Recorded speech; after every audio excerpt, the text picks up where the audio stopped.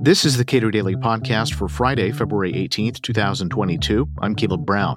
The regulatory state is massive. One small silver lining is that the public is able to comment on pending regulation.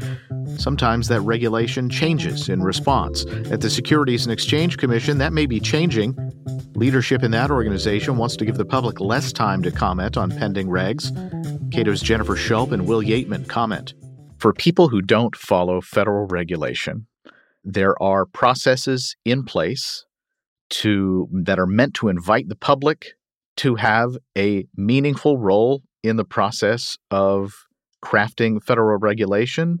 Regulators are not omniscient, as we well know, and they nominally desire to have public input with respect to regulations that they are considering and perhaps have information brought to light that they haven't considered.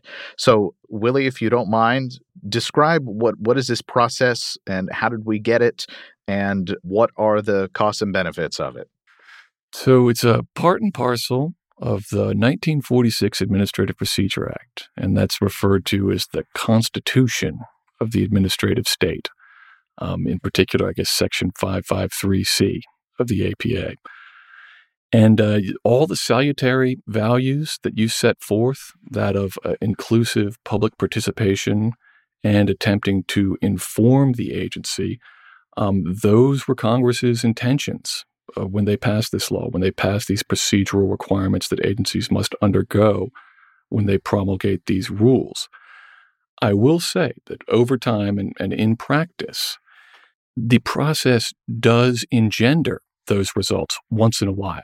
That is to say that it is true that sometimes the notice and comment process results in robust public participation, meaningful public participation that informs the agency of something they had an open mind on and something they didn't know and made the rule better.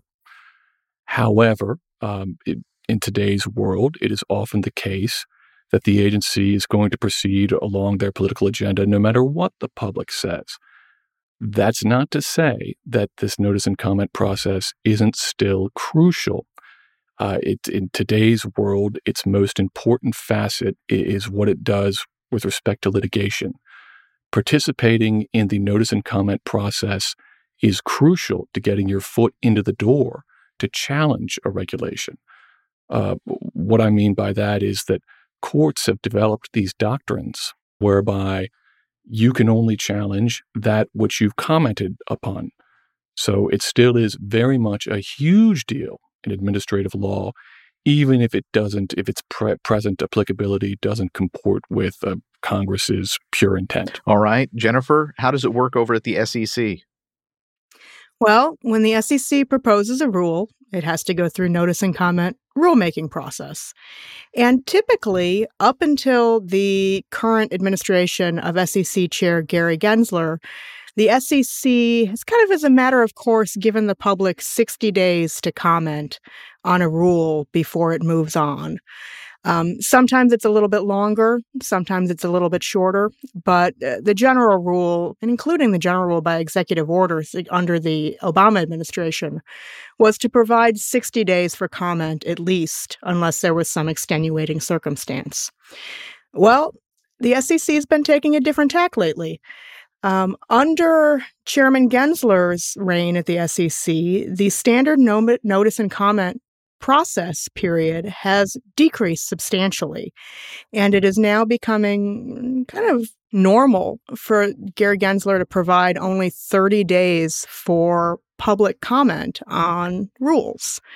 That's a really short period of time, particularly when the SEC has, as it has over the past several months, had multiple rules out for comment at the same time. It's been a substantial departure from the way the agency had been handling notice and comment before. In fact, Gary Gensler has had more 30-day notice and comment periods during his, I think it's I think we're up to 10 months as chair, than Chair Clayton or Chair White had during the entire time that they were heads of the SEC. So what difference does that make? I mean, you pick a a number of days. Any number of days would be sort of arbitrary for being able to comment, but you want it to be sufficient for people to be able to weigh in. What difference does 60 or 30 make? I'm going to let Will talk more about the details of the Administrative Procedure Act, but I can say the APA requires at least 30 days to comment. But from a practical perspective, what the agency is looking for from the public is input into the rule. And particularly when we're thinking about the SEC's rules, which tend to be complex and tend to have the ability to have a lot of unintended consequences, 30 days may very well be insufficient to get the kind of robust public participation that can point the SEC to unintended consequences or raise issues about the rule that the SEC would get in a longer public comment period. Really, it looks here like the agency is trying to shut the public out of commenting in service of trying to push their own agenda through more quickly. Willie? Yeah, I'll tack on to that and emphasize the SEC isn't my bailiwick SEC policy necessarily, but I am familiar with their rules. And you're talking about scores, if not hundreds of pages in tiny type in 3 columns published in the Federal Register. The devil is in the details. That is to say, we've all got limited resources. We've all got limited time. In 30 days, it is a tall ask to perform a close scrutiny of these documents that can have profound effect upon the regulated community. I'll also add here that it's so simple to extend these comment periods and so routine. That was something that struck me. Gensler received a letter from Representative McHenry and Senator Pat Toomey, who were the ranking member on the relevant congressional committees with jurisdiction over the SEC. And they said, hey, what's up with these short comment periods? Please consider extending them. Now I've dealt with a ton of comment periods in other agencies, and it is common for the regulated entities and members of Congress to ask for these extensions. And just routinely agencies grant them, and they're solicitous of members of Congress, even when it's from an opposite party.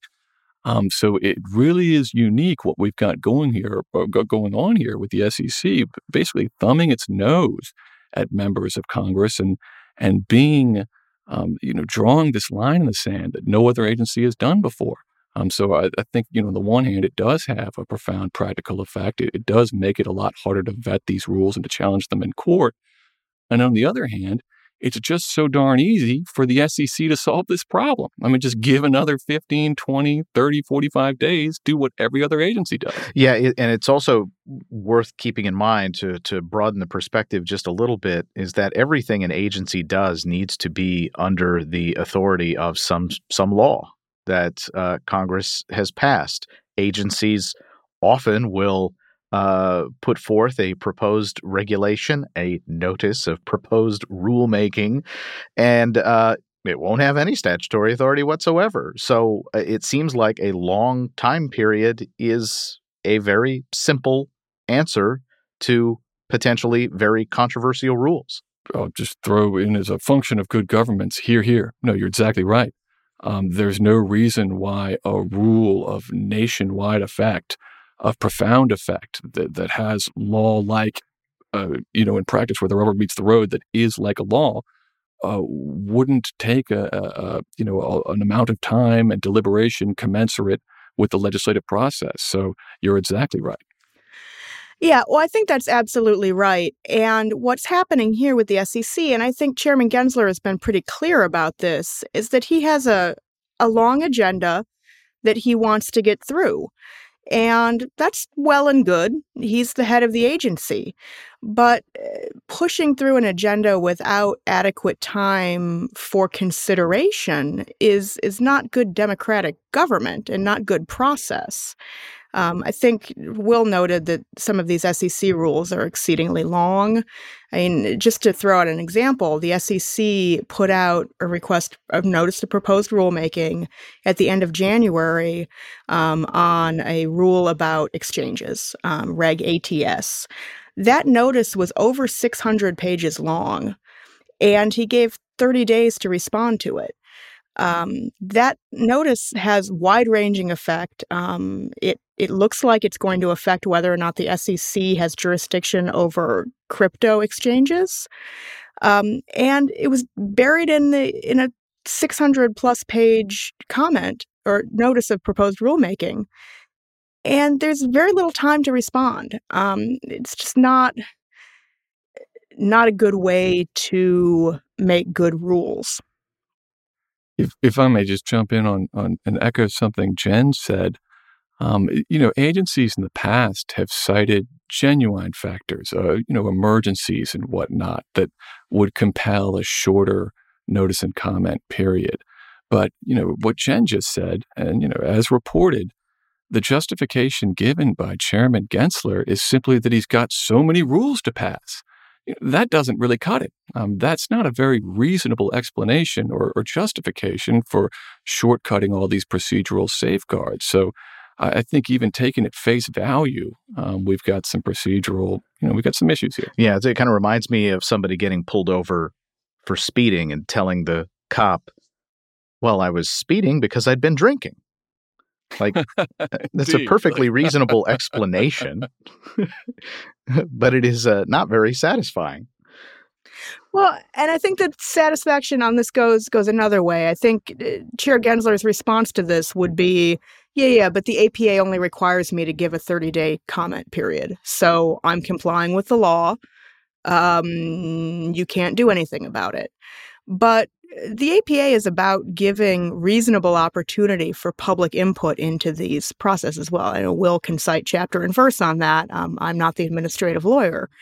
But that's not happening here, whether there's strict compliance with a 30-day period or not. Look, exactly right. The letter of the law says a minimum 30-day period, but the law also requires that agency decision-making be reasonable. So that's going to be context specific. A 30-day comment period for a 2-page rule makes, fine, of course. A 30-day comment period for a rule that's hundreds of pages of incredible complexity, that's perhaps unreasonable. So to be sure, there's no law here because in the past, agencies haven't pressed the envelope like Chairman Gensler has. But there are viable arguments, many viable arguments that could be made in court to attempt to put a stop to these unduly short comment periods where they make no sense. But when they're attached to a super long, super important rule of super complexity. Will Yeatman is a research fellow at the Cato Institute, where Jennifer Schulp is director of financial regulation studies. Subscribe to and give a rating to the Cato Daily Podcast on your podcast platform of choice, and follow us on Twitter @Cato Podcast.